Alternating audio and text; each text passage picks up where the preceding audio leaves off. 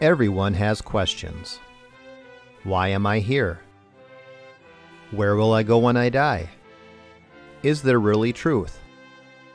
But not everyone has biblical answers. Welcome to The Pastor Study, a ministry of pastorstudy.org. Join us now as we study the Bible to draw closer to our Lord and Savior Jesus Christ. Here is Pastor Tom Brock.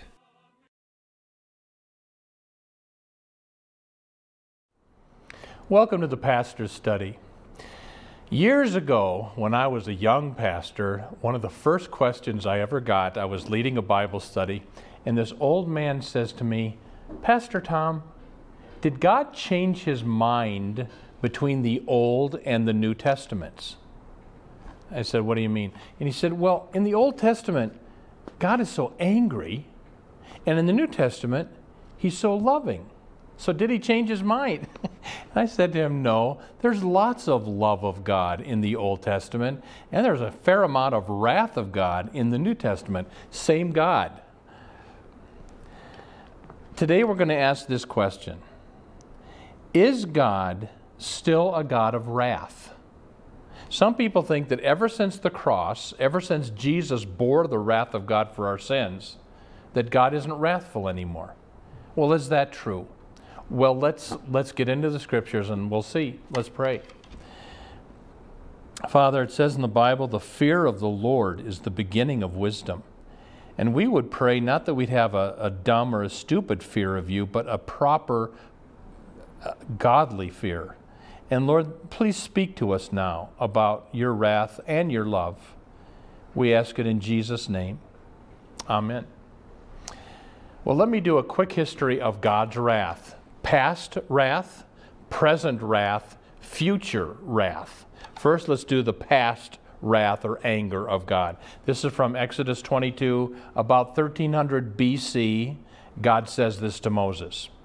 "You shall not wrong a stranger or oppress him, for you were strangers in the land of Egypt. You shall not afflict any widow or orphan. If you do afflict them, my wrath will burn, and I will kill you with the sword, and your wives will become widows, and your children fatherless." So in the Old Testament, God got angry at injustice. And then the Jews started worshiping the golden calf.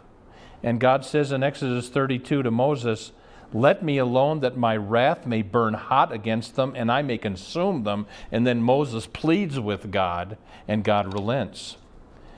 Then in Numbers 16 is Korah's rebellion. And we read this.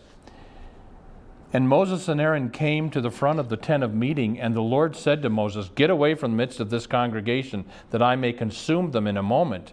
And they fell on their faces. And Moses said to Aaron, 'Take your censer, put fire therein from off the altar, and lay incense on it. Carry it quickly to the congregation. Make atonement for them, for wrath has gone forth from the Lord. The plague has begun.' So Aaron took it, as Moses said, ran into the midst of the assembly, and behold, the plague had already begun among the people, and he put on the incense and made atonement for the people, and Aaron stood between the dead and the living, and the plague stopped. Now those who died by the plague were 14,700 people."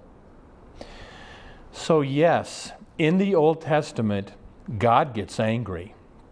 But we need to add this. He is slow to anger. It says this in Psalm 30 from the Old Testament. "His anger is but for a moment, but his favor is for a lifetime." From Jeremiah chapter 3, "Return, O faithless Israel, says the Lord.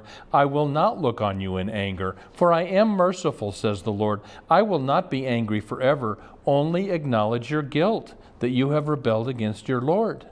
And then from Psalm 86, "You, Lord, are a God merciful and gracious, slow to anger, and abounding in steadfast love and faithfulness." So yes, God gets angry, but he's slow to get angry. And let me say this too. If God is slow to get angry, we too should be slow to anger. This is from the Old Testament and the New Testament. Proverbs 14, Old Testament. "He who is slow to anger has great understanding, but he who has a hasty temper exalts folly. And then in the New Testament, James 1, let every man be quick to hear, slow to speak, slow to anger, for the anger of man does not work the righteousness of God. When I was a young pastor, I worked for a senior pastor who was a hothead. Boy, did he get angry at people. And one day I had to confront him about something. So with fear and trembling, I said my prayers and I walked into his office, and as gently and humbly as I confronted him. There was a hole in the ceiling by the time I got, I realized, I guess I don't do that ever again. But then I left that church, and for 8 years I worked under a different senior pastor. This senior pastor loved the Lord. I don't think in my 8 years working with him, I don't remember him getting mad once. And you know what? God used this pastor. He touched many lives for Christ. The hothead pastor, I don't think God used him hardly at all. So yes, God is a God of anger, but he's slow to anger. And we also should be slow to anger. And let me say this too. This is going to sound strange. It's good for us that God gets angry at our sin. God is a righteous, holy God who gets mad. But our sin is destroying us. So it's good if God gets mad at that. It's good if I get mad at my sin. It's healthy for me. All right, that's the past wrath of God. Let's move to the present tense wrath of God. From Luke chapter 13, Jesus warns about the present wrath of God when a tower fell.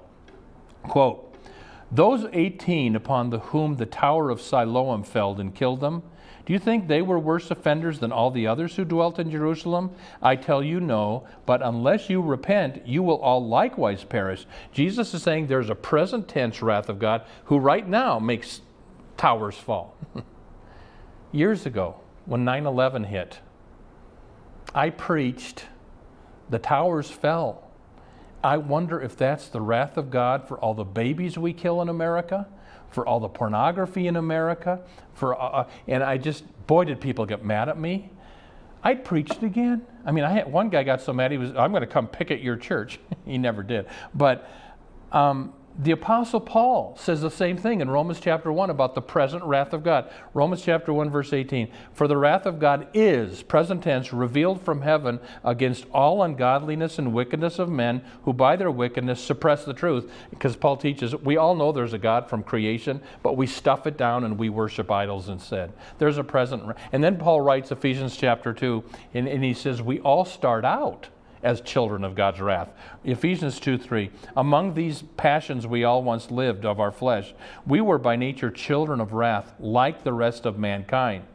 But God, who is rich in mercy, out of the great love with which he loved us, even when we were dead in our trespasses, God made us alive together with Christ, for by grace you have been saved. One more thing about present wrath of God. If you persist in rejecting Christ, the present tense wrath of God rests on you. This is from John 3. He who believes in the Son has eternal life. He who does not obey the Son shall not see life, but the wrath of God rests on him. All right, here's what we've learned so far. In the past, the Old Testament, God was a God of wrath. In the present, in the New Testament times, even after Christ dies on the cross to pay for our sins, to save us from the wrath of God, God is still a God of wrath. Is God going to be a God of wrath in the future? Jesus said this in Matthew 25. Then he will say to those at his left hand, depart from me, you cursed, into the eternal fire prepared for the devil and his angels. There's the future wrath. Paul the Apostle says the same thing, Romans chapter 2. By your hard and impenitent heart, you are storing up wrath for yourself on the day of wrath, when God's righteous judgment will be revealed on Judgment Day. So, put it all together. Past tense, God was a God of wrath. Present tense, God is a God of wrath. Future tense, God will be a God of wrath. So, there's the bad news. In a minute, we're going to get to the good news. But first, I want to make sure you've heard the bad news. Because if you don't hear the bad news, that you're a sinner who deserves God's wrath, the good news, the gospel, won't make any sense. So, let me tell you the bad news before we get to the good news. Perhaps the most famous sermon preached in American history was preached on July 8th, 1741 by Jonathan Edwards. His sermon was called Sinners in the Hands of an Angry God. He was an intellectual Puritan preacher, and God used Jonathan Edwards to start what is called the First Great Awakening, the great revival movement in American history. And here's the kind of preaching that started that revival. Now, I want you, I'm cutting this way down. It's a long, terrifying sermon. I'm just giving you a couple paragraphs. Would you concentrate on this and listen to this from 1741, Jonathan Edwards. God's wrath is an everlasting wrath. It would be dreadful to suffer this fierce wrath of God one moment, but you must suffer it to all eternity. There will be no end to this exquisite, horrible ministry. When you look forward, you shall see a long forever, a boundless duration before you, which will swallow up your thoughts and amaze your soul, and you will absolutely despair of ever having any deliverance, any end, any mitigation, any rest at all. Millions and millions of ages you will wrestle and conflict with this almighty merciless vengeance, and then when you have done so, when so many ages have actually been spent by you in this manner, you will know that all is but a point to what remains, so that your punishment will indeed be infinite. Oh, who can express what the state of a soul is in such circumstances? How dreadful is the state of those who are daily and hourly in the danger of this great wrath and infinite misery. But this is the dismal case of every soul in this congregation that has not been born again, however moral and strict, sober and religious that they may otherwise be. Oh, that you would consider it, whether you be young or old. There is reason to think that there are many in this congregation hearing this sermon that will actually be the subjects of this very misery to all eternity. We know not who they are, or in what seats they sit, or what thoughts they now have. It may be they are now at ease and flattering themselves that they are not the persons. It would be a wonder if some that are now present should not be in hell in a very short time, even before the year is out. And then he says those who are already in hell. Their case is past all hope. They are crying out in extreme misery and perfect despair, but here you are in the land of the living and in the house of God. You have an opportunity to obtain salvation. What would not those poor damned hopeless souls give for one day's opportunity that you now enjoy? And now you have an extraordinary opportunity, a day wherein Christ has thrown open the door of mercy, wide open, and he stands calling and crying with a loud voice to poor sinners, a day wherein many are flocking to him and pressing into the kingdom of God. Many that were very lately in the same miserable condition that you are in are now in a happy state, with their hearts filled with love to him who has loved them and washed them from their sin in his own blood, and rejoicing in the hope of the glory of God. How awful it would be to be left behind at such a day, to see so many others feasting while you are perishing, to see so many others rejoicing and singing for joy of heart while you have cause to mourn. And then he says this, awake thoroughly out of sleep. You cannot bear the fierceness of the wrath of infinite God. And you young men and young women, will you neglect this precious season, which now you enjoy, when so many others of your age are renouncing all youthful vanities and flocking to Christ? Let every one that is yet out of Christ and hanging over the pit of hell, whether they be old men or women, middle-aged, young people, little children, hearken to the loud call of God's word and providence. Therefore let everyone that is out of Christ now awake and fly from the wrath to come. The wrath of God Almighty is now undoubtedly hanging over a great part of this congregation. Let everyone fly out of Sodom. Haste and escape for your lives. Look not behind you. Escape to the mountain, lest you be consumed. Whew. Well, now for the gospel, the good news. Jesus saves us from the wrath to come. Hallelujah. This is from 1 Thessalonians 1. You turn to God from idols to serve a living and true God and to wait from his Son from heaven, whom he raised from the dead, Jesus who delivers us from the wrath to come. Hallelujah. And 1 Thessalonians 5, God has not destined us for wrath, but to obtain salvation through our Lord Jesus Christ. And then Romans 5, since we are now justified by Christ's blood, much more we shall be saved by him from the wrath of God. I want to close by telling a story. There's a story many years ago. There was a boys' school in Virginia. Very rowdy bunch of boys. Teachers didn't last very long at that school. One day a new graduate comes to the principal and he says, I would like to teach here. And the principal says, do you know what you're asking for? People don't last in that. I love a challenge. I want to teach those boys. Principal says, okay. Teacher walks in the classroom, first day of school. Welcome, boys. I'm your new teacher. Well, they started making noise and throwing things. And he said, but boys, we're not going to be able to have class unless we have some rules. So you tell me, what are some rules that would keep order in this class? One boy yelled out, on time. Took the chalk, number 1, on time. What's another rule? Another boy, no stealing. Number 2, no stealing. What's another rule? They got 10 rules on the board. And the teacher said, but boys, rules are no good unless we can enforce them. What do we do to the boy who breaks these rules? Somebody yelled out, 10 switches on the back with his coat off. The teacher said, well, boys, that's pretty strict. Are you sure you can take that? Oh, we can take it, we can take it. And teacher said, okay, class has begun. For 2 weeks, there was order in the class. They were learning. But at the end of the second week, little Tom, it was discovered, little Jim had stolen the lunch of Big Tom. And so the teacher says, you know what has to happen, Jim, come forward. And this little boy with a coat held tight around his neck comes forward, and the teacher says, you know the rule. So the little boy took the coat off to reveal just a skinny body, no shirt. Jim, why didn't you wear your shirt today? Well, I only have one shirt, and Mother's washing it today. And the teacher did not want to do this, but he knew if he didn't enforce the rules. So he took Jim, and he was about to take the switch, and Big Tom jumps up. Teacher, what if I took his whipping for him? Would that work?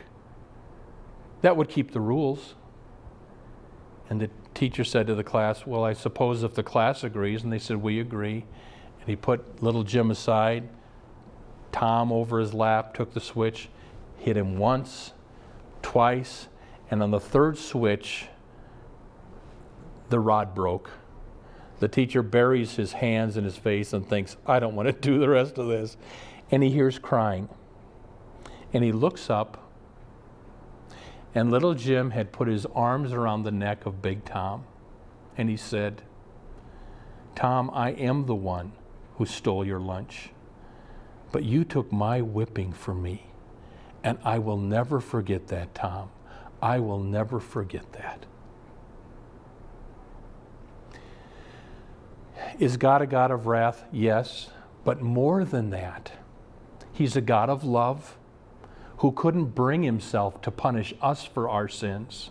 So he came down from heaven.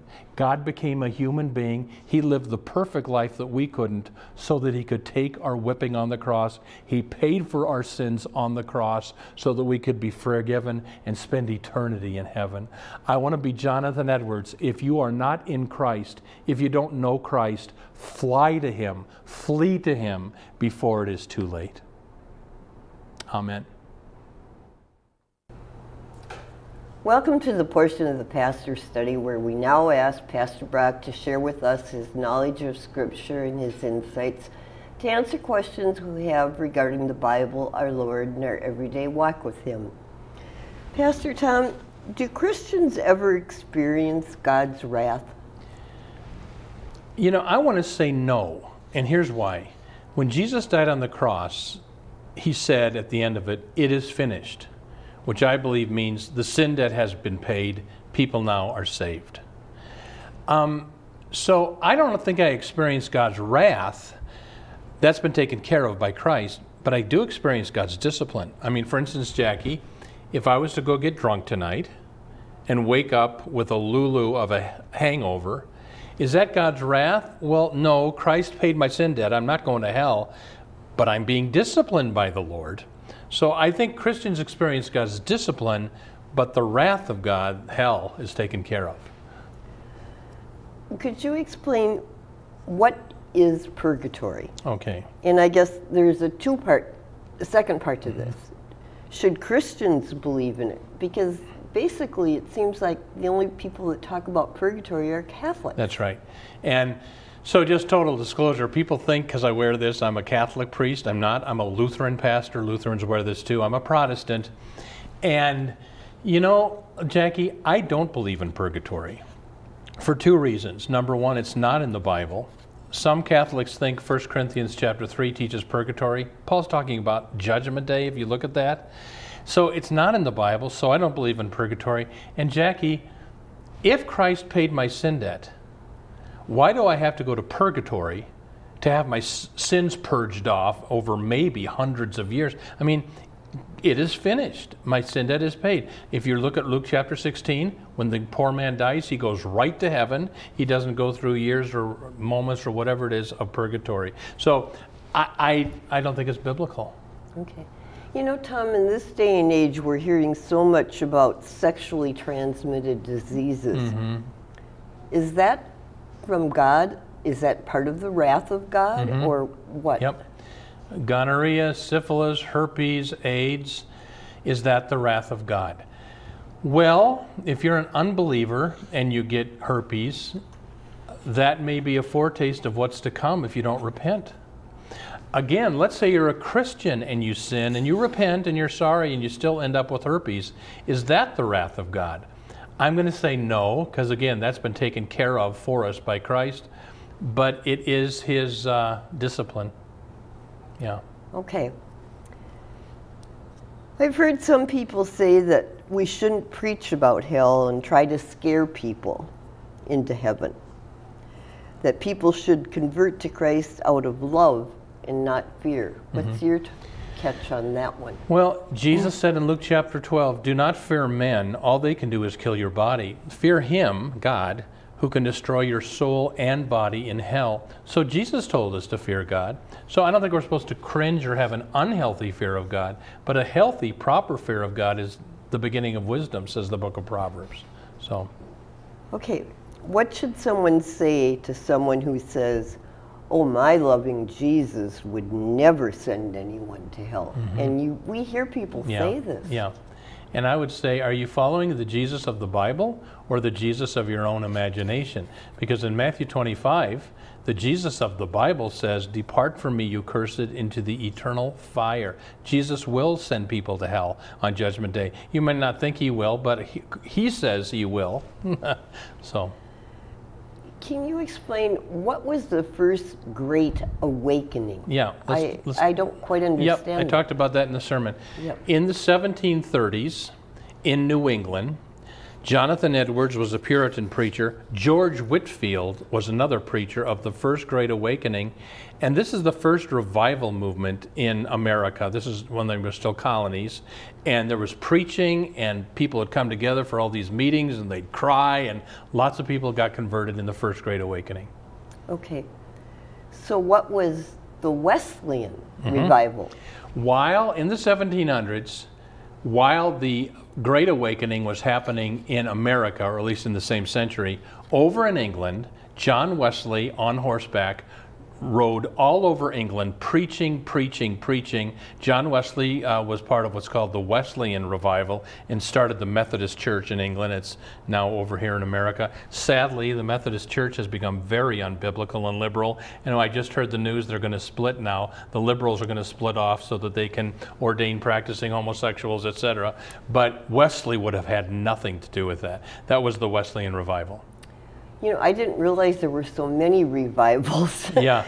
What was the Welsh revival? Yep, 1904 in Wales, which is part of the United Kingdom near England there.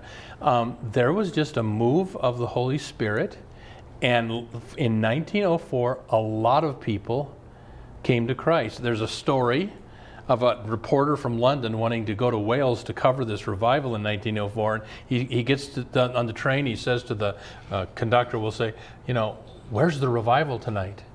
And the conductor patted his chest.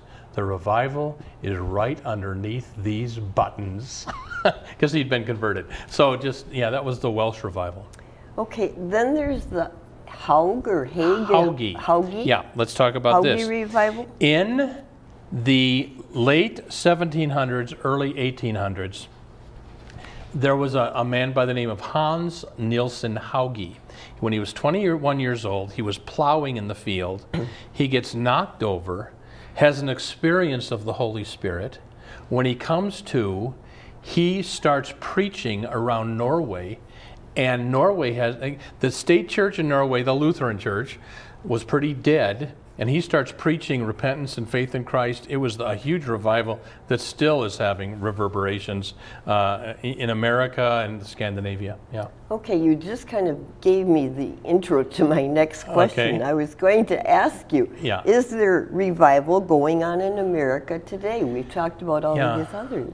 I don't see it. I don't mean to be negative, Jackie, but where do you see people truly repenting of their sin, coming to Christ, having faith? I don't see much revival in America today. Yeah. How will we know if revival is taking place in America? I think we'll see people on their knees repenting of sin. I think we'll see a huge lowering of abortion and pornography. Jackie, in my lifetime, there's only been one time I've seen people on their knees on the front page of the Star Tribune newspaper. It was the day after 9/11. So serious things might have to happen. You want to close, Tom? Sure, everybody. We thank you for watching our show today. Pray for our ministry that God will use it to reach many, and if God nudges you to support us, you'll see the program info in a minute, and see you next time.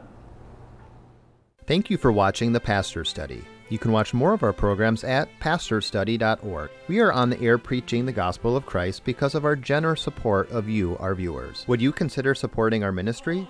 You may do so at pastorstudy.org. Or write The Pastor Study, P.O. Box 41294, Minneapolis, Minnesota 55441. May the blessing of our one triune God, Father, Son, and Holy Spirit be with you today and always. If you've been blessed by the Pastor Study, would you consider a tax-deductible gift to help us reach more people with the good news of Jesus Christ? You can donate at our website, pastorstudy.org, 2 S's, or mail a check to the Pastor Study, P.O. Box 41294, Minneapolis, Minnesota 55441. May the Lord bless you and have a wonderful week.